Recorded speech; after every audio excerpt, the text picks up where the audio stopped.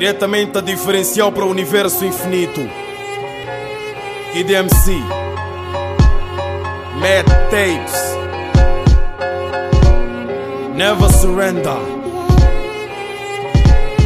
Ninguém toca na minha maquete. Eu sou mesmo underground, sou filho do rap. Era mesmo nisso que eu estava a falar com o Mad Contrário no estúdio.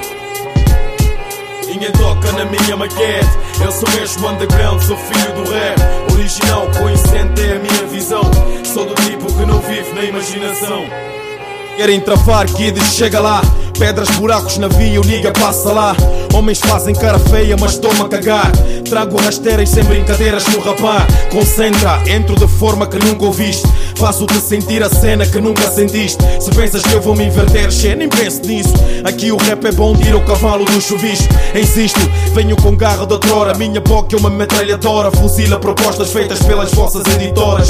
Não há falha, a língua transformou-se na navalha que golpeia a mente 10 rappers da baitada. Liberto negros em decadência. Muito que sou resgatador da alma e sem ciência. Minha presença é dor de cabeça, porque a inteligência pesa na mente de quem não pensa. Experiência, valorizo a tinta da caneta. Alguém me está a cantar, a minha vida é uma letra. Não te deixarei com a boca aberta, ficarás com a boca fechada e o ânus em estado de alerta. Ninguém toca na minha maquete. Eu sou mesmo underground, sou filho do rap. Original, coincidente é a minha visão. Sou do tipo que não vive na imaginação. Nigga, ninguém toca na minha maquete. Eu sou mesmo underground, sou filho do rap. Original, coincidente é a minha visão. Sou do tipo que não vive na imaginação. Eu ando solta com muita dica na boca. Rola fofoca que trarei o nigga Tupac de volta. Manda letras de patife, manda bife. Vou receber e depois devolver com dinamite. Se bunda, se tudo que eu digo te incomoda, se esconda. Se não queres que a bala te toca, controla. Baixa a cara por causa da bofa. Não sou coveiro, mas um dia ponho-te na cova. Venho dos tempos da black mental. Ainda me lembro quando dei o primeiro forte golpe verbal. Uso a mesma força nessa instrumental. Apresento a performance lírico laboral. Travo alimento como DJ Onda. Sou panco dos beats do método contrário e neifo onda. No subsolo é o grande lar em que vivo. Aqui me sinto mais seguro que o preservativo. São técnicas de vocação. A minha música é a nova tecnologia de informação. Sinceramente isto é ciência de skill. Medo instrumentalização por cima do vinil. Ninguém toca na minha maquete. Eu sou mesmo underground, sou filho do rap. Original, coincidente é a minha visão. Sou do tipo que não vive na imaginação. Nigga, ninguém toca na minha maquete. Eu sou mesmo underground, sou filho do rap. Original, coincidente é a minha visão. Sou do tipo que não vive na imaginação.